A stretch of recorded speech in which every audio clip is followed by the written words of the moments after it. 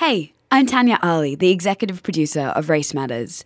Before we kick off today's show, a heads up that this week's episode contains discussions about depression, suicide, and abuse. If it brings anything to the surface for you, or if you just need to talk to someone, you can always call Lifeline on 13 11 14. We've popped that number and a few others in the episode description for you too. Race Matters. Race Matters. Race Matters. Race Matters. Race Matters. Race Matters. Race Matters. Race Matters.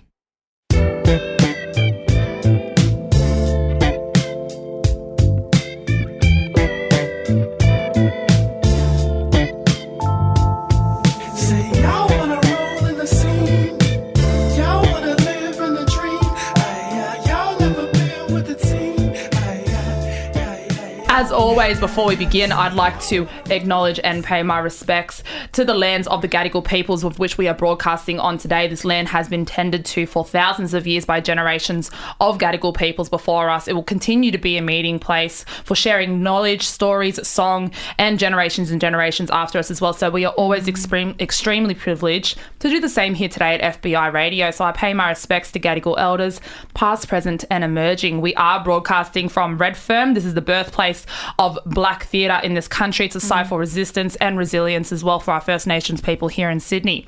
Welcome to Race Matters. This is a show hosted by people of colour, speaking with people of colour about the ways we understand and value our racial identities. I'm Sada Khan, and today on the show we are privileged to have Bundjalung woman Vanessa Turnbull Roberts here with us. Vanessa has grown up on Gadigal lands here in Redfern. She's been a consistent advocate and an invaluable voice to our communities, challenging systemic abuse against our people with the ongoing forcible removal and adoption of Aboriginal children, overrepresentation of Indigenous incarceration and Black deaths in custody. She is a law student at UNSW, and on Friday morning she submitted her honours thesis and a few hours later won the Young People's Human Rights Medal. She's an incredible force of strength and a powerhouse to our communities, and we are really honoured to have her be our final guest on Race Matters for 2019. Welcome, my sis. Thank you, my sister. How are you feeling? I'm feeling exhausted. My head feels like it's still ready to go, but my body's catching up, and I think that's common for a lot of us when we get to that end of the year. It just hits us like no tomorrow. But just following off with what you said, I also want to acknowledge traditional custodians of this land. I want to pay my respects. I want to pay my respects to the Gadigal warriors, healers, in which this land and this radio station situates on. And I also want to acknowledge you for your staunchness. I've had the honour of following you for a while now, and I'm really proud of you, my sister. So thank you for reaching out. Thank you for bringing a grassroots perspective always to all of your movements. And I'm just so proud to be here with you this morning. So thank you for having me as the final guest. It's a real honour and privilege to have you share your voice onto Race Matters and onto our archive as well, because you really are a strong representation of what we try to do here and what we try to accomplish at Race Matters. And then it's even more exciting as well that we've got you here straight off the bat of what you accomplished out of Friday. So that's why I'm really excited that you came in today. What do you mean? You got me while we had coffee. You got me unexpectedly. I was planning it. I knew you were going to win. You did the nomination, eh? I still don't. Don't you know yet? I honestly have no clue who nominated me. No clue who put that form in. Do you want to know? Do you know? No, I don't. But do you want to know? Part of me really wants to know, because I really appreciate that love and that integrity and that warmth of someone doing that. But at the same time, being at that Human Rights Awards ceremony, it was just powerful to be there and be able to share that platform at such a space to share the struggles that we are facing, and to share with a variety of people that were there, because in those spaces you tend to miss a lot of the voices. Yeah.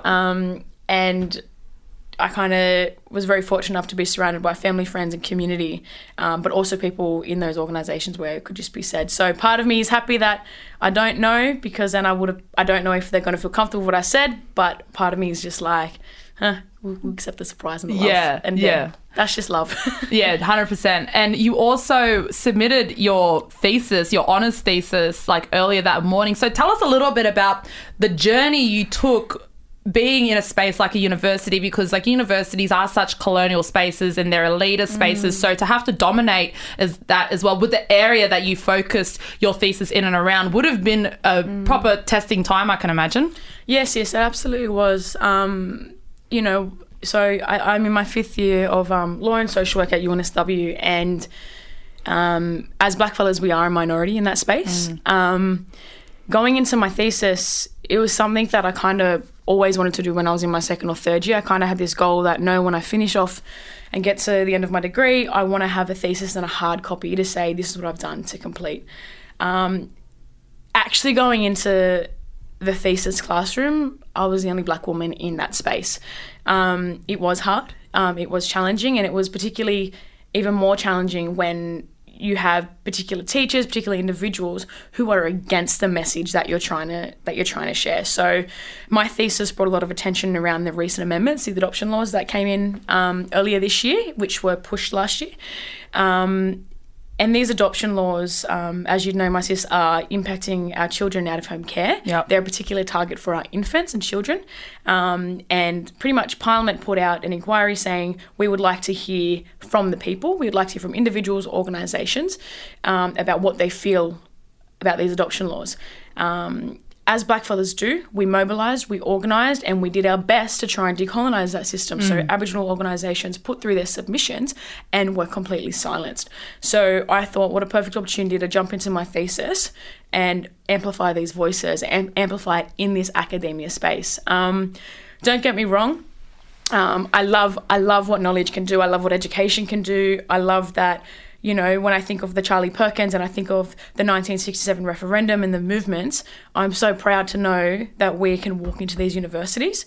But what I'm seeing a lot lately is a lot of people walk into these spaces and we're forgetting where we're from. We're forgetting to come back out and we're forgetting to heal with our ancestors and our elders. They did not march those streets. They did not protest and fight for our basic human rights for us to go in and forget who we are and where we're from. So as much as I love being in this space as an opportunity, because that is resistance as well. You know, I've always said it, the resistance in media, exactly what you're doing, the resistance in the arts, the resistance in academia, the resistance on the streets, the resistance in our old people, the resistance in just being alive, being black and still living. That's extraordinary. But I find that sometimes we go into these institutional spaces and we can get caught up into black elitism. And I think we always need to remember to come back out who we are and where we're from and reground, you know. So that was really challenging for me doing that thesis. But I'm so fortunate that having, and I say it all the time, just loving love, like extraordinary love and humanity, and great people around me that were like, just get it done, or if you need me to go over and edit, I'm here. If you need to have a yarn, I'm here. And writing about triggering topics, it was very much linked to out-of-home care, and that was the primary purpose of the recent amendments to the adoption laws. It's obviously very close to my heart. So when I'm reading, you know, a lot of the reports, and I'm reading reports that took place of the year of my own removal and what government's supposedly intentions were, that's something that really triggers me, and it was really difficult for me. But again, I had extraordinary supervisors who were absolute experts in trauma, and I was very fortunate enough to be caught by really safe people. But again, that institutional space is something that we need to work on a bit more. Yeah, because like that's something that a lot of people tend to forget, is that First Nations people, a lot of black people, when we go into these colonial spaces, like they're violent spaces, they're culturally violent spaces, because they say, you know, like, come here and then you're successful, you know, but in order to become successful at our standard, at what we want, you have to forget your image, you have to assimilate yourself. And so to have like safe people around you, that was something that I always kind of kept around myself when I was at university as well, was that I always, like, my mum was like, thank God for my mum, because she always pushed that on me, you know, keep safe people around you, be very picky about who you keep around you, and especially with the type of conversations that I wanted to have in class that no one else wanted to touch on. And so I had to really be careful about the people that I had in my space, but it's not something that's really touched on enough, and that is that safe space. And it's I think a lot of our young people, when they go into those types of colonial spaces as well, don't understand that they have a right to that safeness as well. And a lot of these spaces are also kind of, I feel like our universities are encroaching in on spaces that were set up for Black people to have those safe spaces, like our Indigenous centres. Yeah. You know, like Sydney University, they got their centre dismantled and separated out into other departments, and now they don't. Yeah, and so even still, that fight is still ongoing, and a lot of people don't see that. They think that like university is a space for progressive, forward-thinking people, but it's actually a very culturally violent space for our people. Don't you reckon? No, I absolutely agree. It can turn violent, and I you know, when I hear things like the University of Sydney shut down their Indigenous space, without talking too much of running it down, but that's where Charlie Perkins went. That's right. He started a massive movement. Why aren't we proud of that? Why aren't we amplifying the Mum Shells? Why aren't we amplifying the Charlie Perkins? Why aren't we amplifying these voices where ultimately they had connections to these institutions that, again, was another way to divide us and particularly enhance white privilege and marginalise Black people even more. But why aren't we looking at places like the University of Sydney, where we have incredible warriors that have come out and started protest movements, and being proud of that? You know, one thing when I'm talking to a lot of young people and children is I remind them that it's our right to be at university and it's their privilege to have us there. 100%. And I don't know if it was the same for you, sis, but when you're in class, and I particularly found this with law subjects, and I found it with some of my social work subjects. When you're reading cases or you're reading stories and you know the family or you know the people, and being Black fellas, we know last names, we know families, we know communities, we know where they're from. And all I'm thinking in my head is, do these individuals and families know that their voices are being used in the classroom context? Are they being compensated for every time their name's mentioned? Are they being compensated for being in this textbook now? When researchers are going out there and they're taking our knowledge and they're taking our pain and they're taking our traumas and they're contextualizing that into a textbook for us to pay, $250 or so for a book, and this is times so many people doing that course, is that community and that family and that individual being funded every time? Do they know that they're being spoken about? Do they know where that's being used?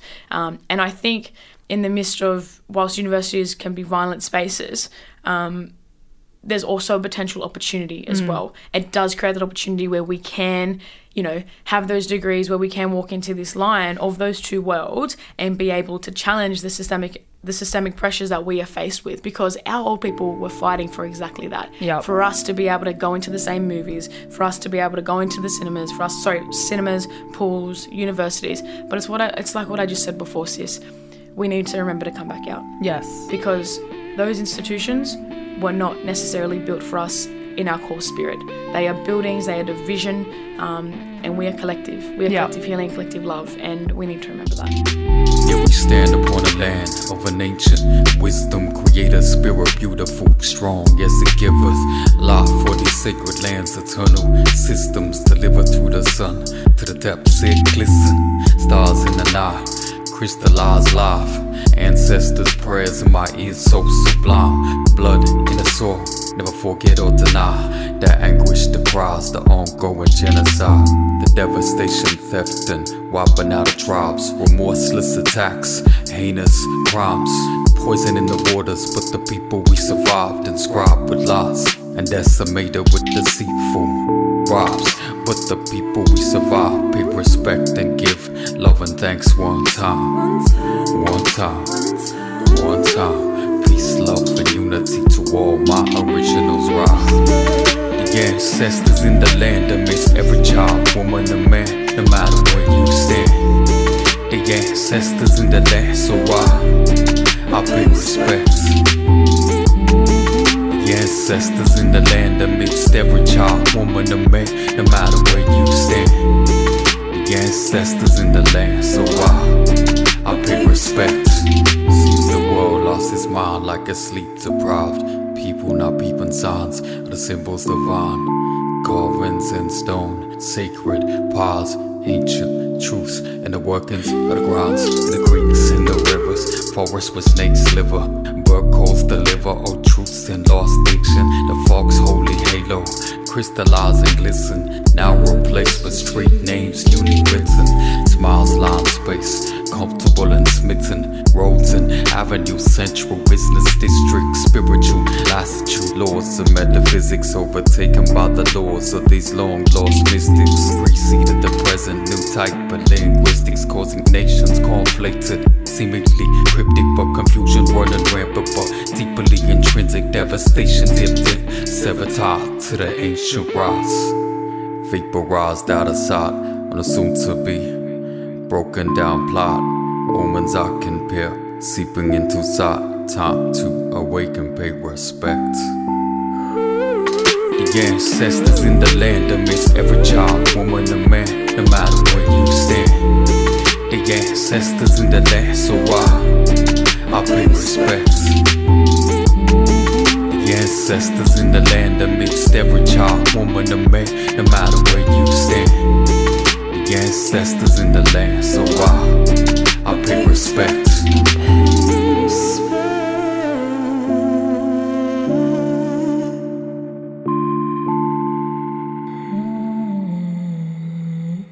One of the spaces that we have where we can hear ourselves, we can hear each other, and we can push our voices forward is that space of protest. Yeah. And it's really unfortunate that we have to protest. Yeah. You know, before the boats arrived here, before 1788, 1770, before 250 years of Cook, protesting wasn't a part of our culture, but it is a part of our culture now. Yeah. And it's really sad that, you know, we don't get to utilise this. We don't have the safe space of just submitting a complaint and trusting that the system will do justice by us. You know, we have to galvanise and move together. And you have a really strong hand in mobilising those movements forward and creating that space for our voices to come in collectively together and be heard. And so how do you navigate that kind of space? Like, what would be the initial kind of approach that you take in terms of organising that movement and organising that space and making sure that it is a space that is ultimately safe and done appropriately? You know, sis, the first thing that I do is I sit. I sit and I be really still, and I get consent. And I don't get consent by what's here and what we see. I get consent by those ancestors. And that's something that, as First Nations people, we have that privilege to go and access. When we need to gather that consent together, we can just ask those old fellas, is it something that I'm meant to be carrying? Is it something that I'm meant to be doing? Is this right for me? Is it not my space? Is it not? Because I feel part of leadership and collective care and collective love. It's knowing when to step back and it's knowing who to speak to. And I'll use, even for example, making the decision to share space with you this morning. When you asked for that morning, I knew when I asked consent from my old people, is it appropriate to go and speak on that space? It was the right time. I'd been previously asked before, it wasn't, but being asked by another sister in this space was correct. And I think we need to remember, as First Nations people, we have that access to tune into those old fellas, but you have to reground. And it goes back to what we were yarning about before, removing ourselves from these institutional spaces and coming back down. The second thing I do is I actually ask the people that are here, those safe people that I was talking to you about. We will never, I feel, and this might be different for other people, but I don't necessarily make decisions as an individual. I always make it as a collective. So I go and ask the safe people that I know, and then I call my elders, and I call the elders that have taught me stuff, and I say, is this something that we can do? Is it appropriate? Is it not? And I gather that information, and then I make my decision after that. In regards to mobilising and I guess leading, you know, I say it all the time, organising to decolonising. The first and foremost priority for me when it comes to protest movements is healing. Because you're right, sis, we did not have protests and fighting natures and aggressive natures, and we still don't have those natures necessarily prior to invasion. We weren't violent people. They raised their guns, we raised our hands. We held shields. We had no idea what was going on, but we felt what was going on. So when I reflect and I think of that, I think of, well, that's intergenerational trauma that's being passed down to our children now. That's intergenerational trauma being passed down to our kids. It's betrayal trauma, which is state trauma, and it's trauma that's going to be amplified when we come together for these protests. So, you know, the recent process that we had for Brother Walker, I was very fortunate enough to have brother Gavin Straybrook stand beside me. You two are a dream team, by the way. He held space and calling when I called Gav, and he's like, you know, I got you. And I said, well, you know, I got you.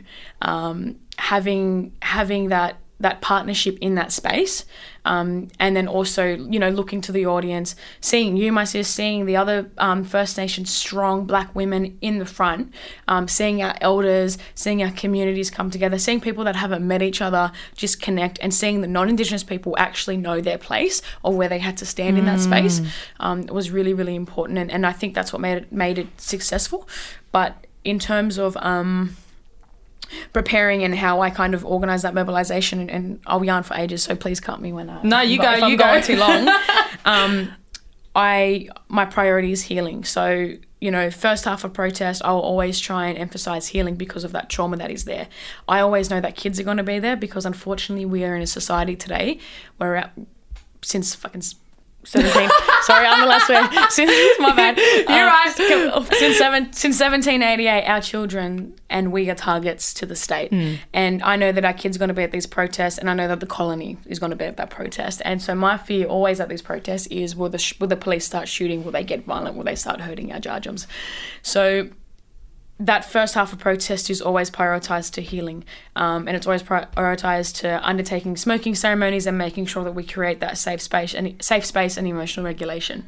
And then the second part is taking it to the streets. Yep. It's actually making that noise and it's amplifying our voices. But first, we can't have these voices physically if we aren't amplifying the voices spiritually. And that is the most important part of any type of conviction and protest that we're putting out there. I said it when we were at the recent protest together. Police didn't know what to do. They were bored. They were in the corner. They were expecting violence. They were expecting aggressive nature. They were expecting us to get wild, which we have every right to be and do so. But the thing is, we are not those things. We are not angry people. We are not violent people. We are loving. We are strong. And for us to share our culture, for us to keep our culture, we've got to share our culture, because sharing our culture keeps our culture. And that's how we do it. Yeah.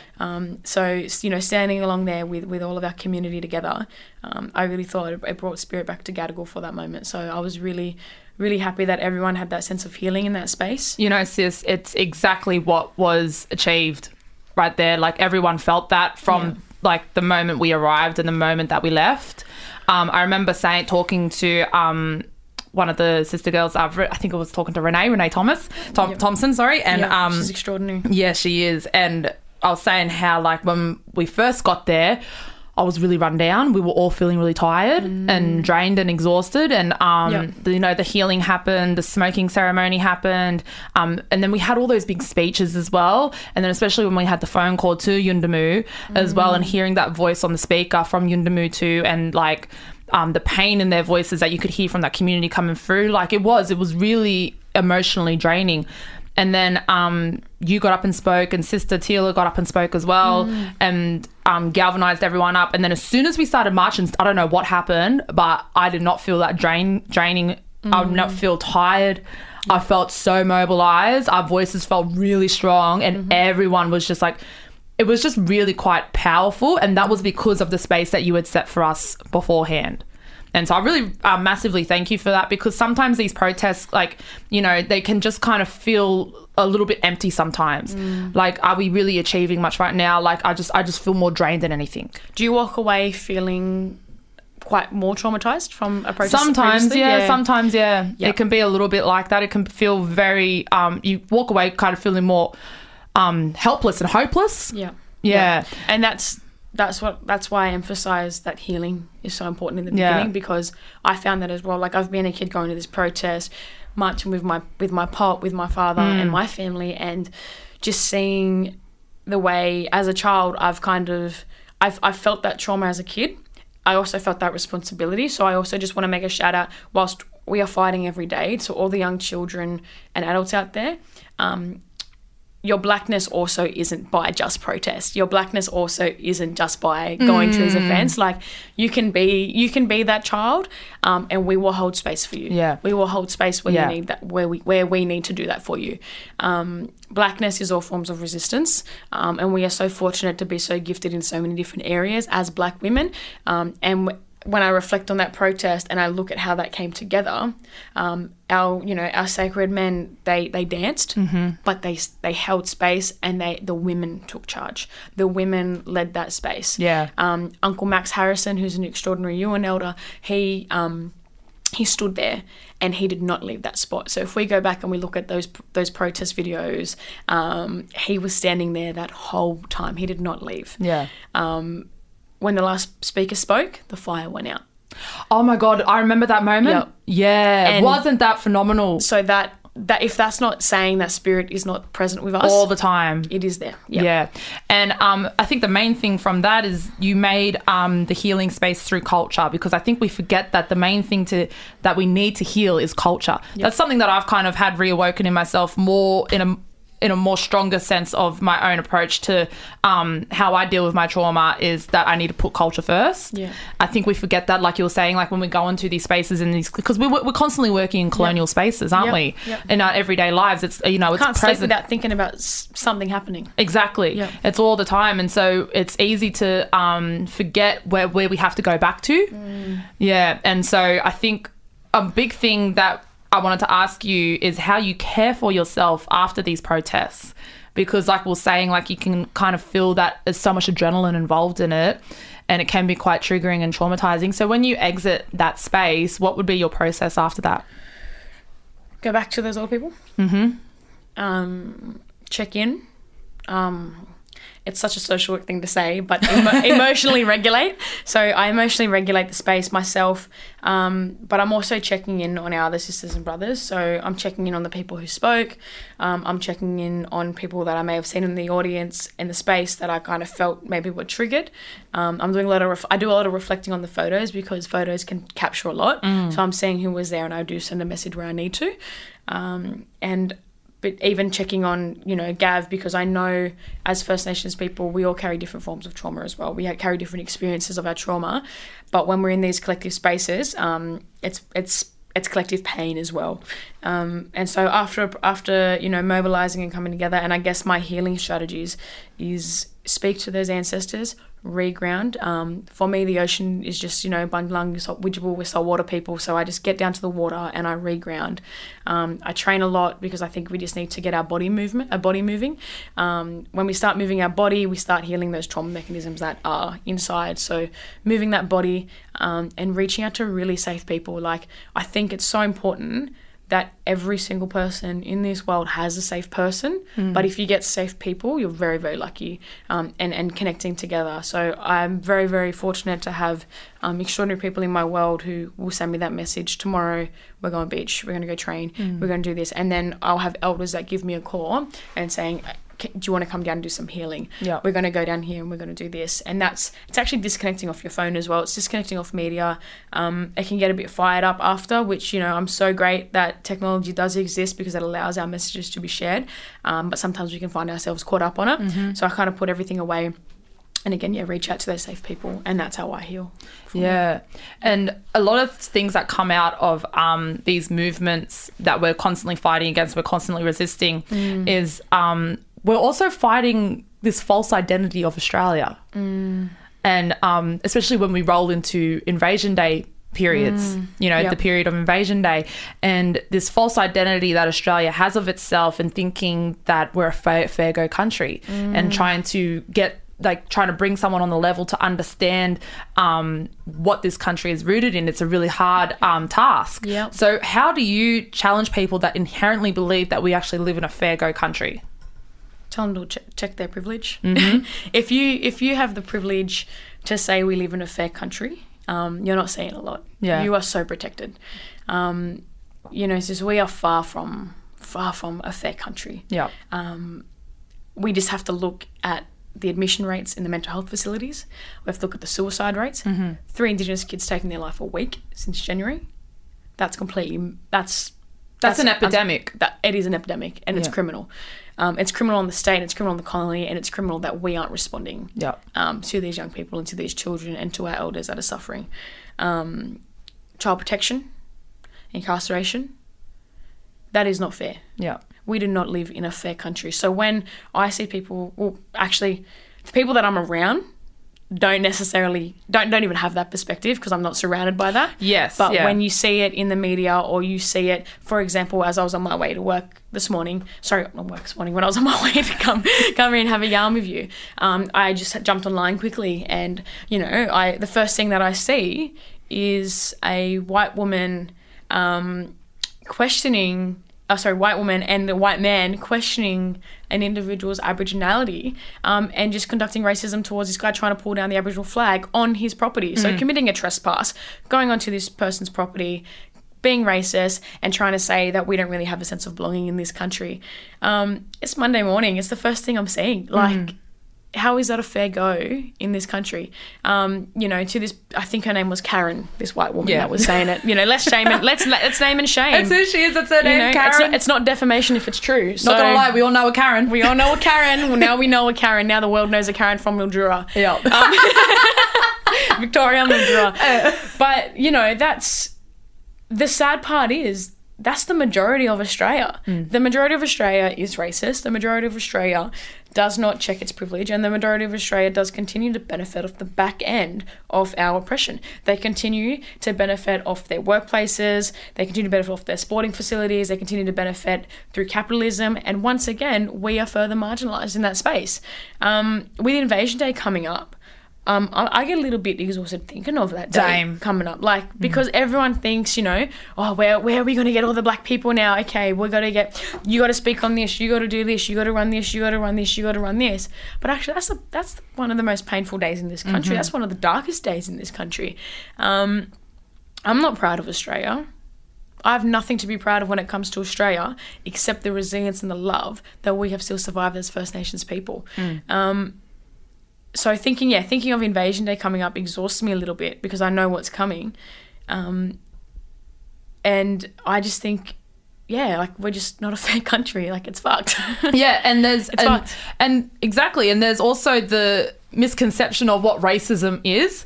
Trying to fight people that think that, no, we're fair go because we don't call you coons anymore.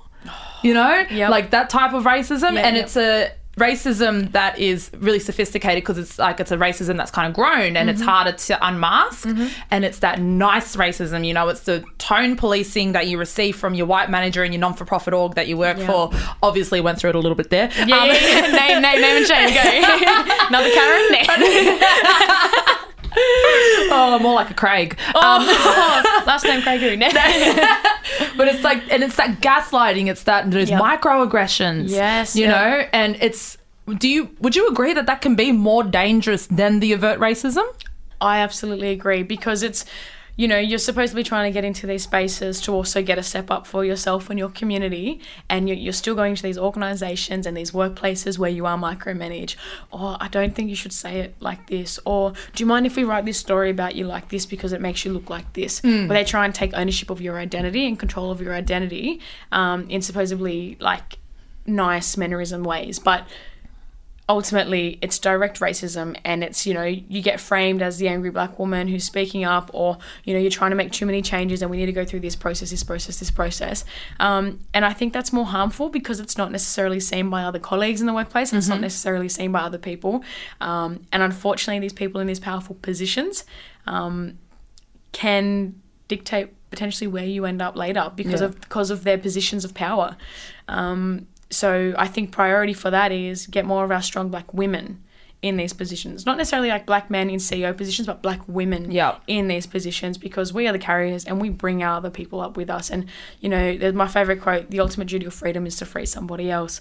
And that's what black women do. We free other women, free other black women, and we support our men and we support those in need. So when it comes to that micromanagement and we'll have this, we want to have this reconciliation action plan in our workplace, or we want to hire more Indigenous people in this space, understand what that really means, because we're not just that criteria that you're putting up. We are actually beyond that. Our Aboriginality is not our profession. Our Aboriginality is our identity. And our identity is at the front line of who we are, and we will continue to have that at the front line of who we are, because this generation coming up is pretty staunch. Oh my God. So I'm excited. I'm excited too. Just off the back of that as well, with reconciliation, because it's something that I feel has been utilised to dismantle accountability from the colony.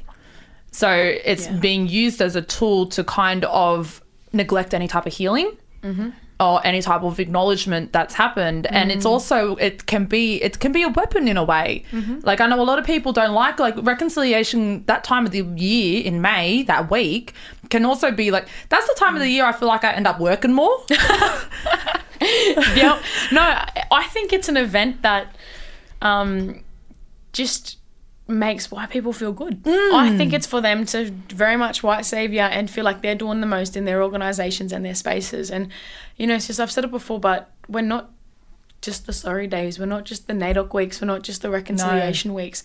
We are 24/7. How many days in a year are there? 365. 365 days. Like, we are every day. We're at time immemorial. Yeah, that's right. That's right. And we're not going anywhere. Yeah. So, yeah, when I think of those, they're exhausting. Like, I'm exhausted thinking of the next year already that's coming, because organisations out there just are so selective with what they do, and it's only for that week, and it's further traumatizing. Like, I'm such a big advocate for understanding trauma and complex trauma and what that means for us. And these weeks just amplify that. Yeah. And I'm sorry that, like, you're feeling like that you have to work more, because give us a week off. Let all black people just leave. Let us have our own spaces. Let us have our own organisation space, and then we'll let you do your thing and we'll do our thing. Exactly. I was talking to brother boy of mine, Nathan Sentence, and was saying how, like, Reconciliation Week and NAIDOC Week needs to be like a week off. Yep. Yeah. I remember I had to go at this bus driver once at the start of NAIDOC Week because I didn't pay my Opal card. I didn't top it up. And he kicked me off the bus, and I was like, it's NAIDOC Week, my fare should be free anyway. Did you really? I was like, it's $2. I was just going down the road, and he was like, get off the bus, and embarrassed me, and I was like, I'll tell you a random fact. When I was a kid, I wanted to be a bus driver. Yeah. So growing up in housing, before I had Opal cards and all that, the bus would always come, but it'd always leave quickly because we had to have housing, and then we'd have all the rich houses just after. And yeah, so long yarn short, when the bus would come and I'd see a little money train, used to be $1.10 for a busser. Yeah. I used to always want to be a bus driver because I wanted to give everyone free rides, and I wanted all these change, so I could go get remember jawbreakers on lollies? Yes. Yeah, I just wanted to have jawbreakers on lollies, and I wanted all those coins to go get them. oh, I love that. Give everyone free bus fares. Yeah, 100%. That's awesome. Paying taxes for it. Yeah, that's right. Benefiting off our land. Yeah, exactly. right. We're gonna pay to travel in country. Yeah. Literally. I'm tired. It's been a big weekend. Just give me my free fare. Literally, 100%. So we're going to wrap up soon, but just quickly, a couple of more things. What would be the advice that you would give our young people as they challenge this current climate of ongoing colonisation? Advice that I'd give to young people. I'd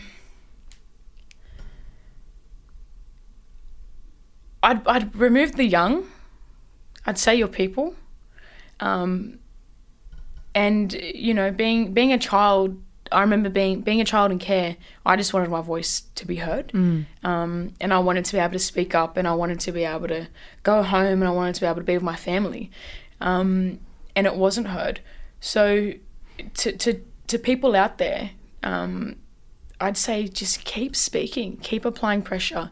You know, young black fellas, you come from warriors of resistance, you come from strength, you come from resilience, you come from love.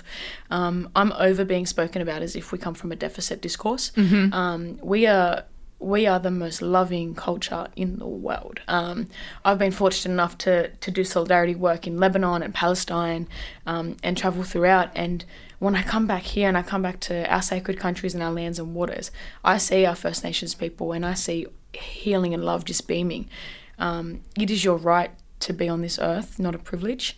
It is your right to undertake education and not a privilege. It is your right to be able to walk the street and not be targeted by police, by the colony. And it is your right to have access to resources and support and opportunities. So to people out there who just want some advice, I think I just want to share with you that you are loved. You are loved by elders, you are loved by healers, protectors and truth tellers, and our healers and truth tellers are still here and present in these sacred lands and waters, and to come home. And we are waiting for you. Your elders are waiting for you, your lands are waiting for you, your countries are waiting for you, and your voices matter more than anything in this world. You know, I don't usually tell people my age, but, you know, I'm under 25 and I'm ready for the revolution. I'm ready to fight that revolution, and I'm ready to do it with our people leading the way, because we are in the most toughest times right now, where our ancestors are crying, they're hurting, but they're also fierce, and they're showing their fierceful fire through the climate injustices that we're seeing right now. And, you know, our kids are in care and our kids are becoming incarcerated, and the idea that someone thinks locking someone up or removing them from their family is the best solution, it absolutely just shocks me. So to all those to all children particularly who, you know, are going into court matters, to the extraordinary lawyers who are doing their best to represent them, I'll share this now, that we're waiting for you to come home, and I promise to do my bit to make sure you know that home. And yeah, you're loved. Just love. Yeah. That's it. I think that's the main thing that we want to, that like we forget to kind of push as well, as that love, because like we were saying, you know, we're so constantly under pressure to, you know, fight and also and resist all the time, like which is brilliant, because like we have that resilience and we have that strength, but we also have to remember the love as well, and loving each other, and knowing that you've got, like I was saying this to one of my sister girls yesterday as well, you know, like you need to remember that you have so much love around you. And it's easy, I know it's easy to forget that, because, you know, mental health and mental health problems as First Nations people is a very real thing. It's very easy to, you know, I got fall. goosebumps as you said that. It's very easy to fall privy to the black dog, you know? And, you know, the darkness, it is. I totally understand that, but it's, you know, we've got to constantly remind ourselves that love is there. And our elders are out here, and they are ready to do work with our children, and they are ready to do work with our people. Our children are our ancestors. I've seen kids just, you know, at so many different protests, at community events, in different spaces, where I see a child do something and I'm like, far out, you're literally that elder right now. And you are that ancestor that is fighting through, and we need to protect them. We need to actually start addressing, you know, the suicide epidemic that we're seeing, because black kids under 12 are taking their lives. Australia's not responding. The government most certainly is not going to respond. But you know who will respond? Our elders and our people. No matter who it is, whether it's, you know, I'm down the street in a random corner, or whether I'm in a radio room with you, if we need to talk or you need someone to share space, just always remember, a problem shared is a problem halved. And you don't ever have to face that problem. That's a really great sentence you just put out there. Problem shared is a problem halved. That's deadly. Okay, last one. Got real heavy. I could just feel that energy with you there. I could feel it. We can't help ourselves. Yeah, I know. This is what sitters do. I know, and your eyes are going to get watery, then I'm going to get watery. Yeah, I know. Shut up. Oh, okay. Need another coffee. So I know. So do I. Yep, we'll get one after. Nessa, when did you realise that your race made you powerful? This is probably going to get really deep again. Yeah, go for it. I realised that how powerful our race was when I was in an abusive foster home. I might cry. I haven't even spoken about this before. It's all right. You're safe, my sis. Oh yeah, safe on live radio. You're safe. Pre-record. Yeah, pre-record.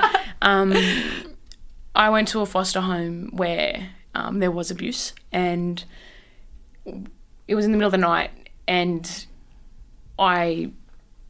this individual was walking past, and it was the middle of the night, and I was laying in my bed, and I felt something wrap their arms around me and protect me and completely guard me. I remember I had a visit with my father a couple of days after, and I looked at my father, and then I remember that feeling that I had when I felt these arms wrapped around me. And it was in this moment that I realised that we truly do come from one of the most sacred cultures in the world. That night when I felt that wrapped around me, some might say God, some might say ancestors, some might say spirit, some might say certain different things, but to me, that was my pop coming back to protect me and to keep me safe. And that's when I realised how powerful our race is, because it made me realise that even when we don't necessarily see it, it is there and it is protecting us. And our race and our identity is in our everyday fight, and it's in our everyday communities. And when I look to my pop, and I look to my great-grandfather, and I look to my mother and my father, I realise just how sacred we are. And that's something that that I'll never forget that night. Yeah. So that's when I realised that how powerful our race was, because I was protected by things I couldn't see. And then when I deconstructed that, I realised that was just how powerful our culture is, because it is all around us in ways that we don't even know. Yeah, yeah. That was really, I haven't even said that. No, thank you so much. You have no idea how blessed I feel right now to have this space with you, and to have had this yarn with you this morning as well, and to have had you be our last guest, our last voice on the show for the year. I think it was meant to happen. Yeah. And I really thank you for coming in here and sharing your energy and sharing your thoughtfulness and your words and your experiences. Like, it's a lot to have to have these kind of dialogues and these yarns, and the fact that you just come in and you like, this room feels very Feels full, eh? it feels very full. And I'm feeling your energy, I'm feeling your love, I'm feeling the people that are around you all the time right now. So thank you for coming on and sharing that with me. This has been a really important yarn. I think this is a yarn that I think I needed to have. No, thank you so much, my sister, and thank you for creating a safe space where Black people can come and have these conversations.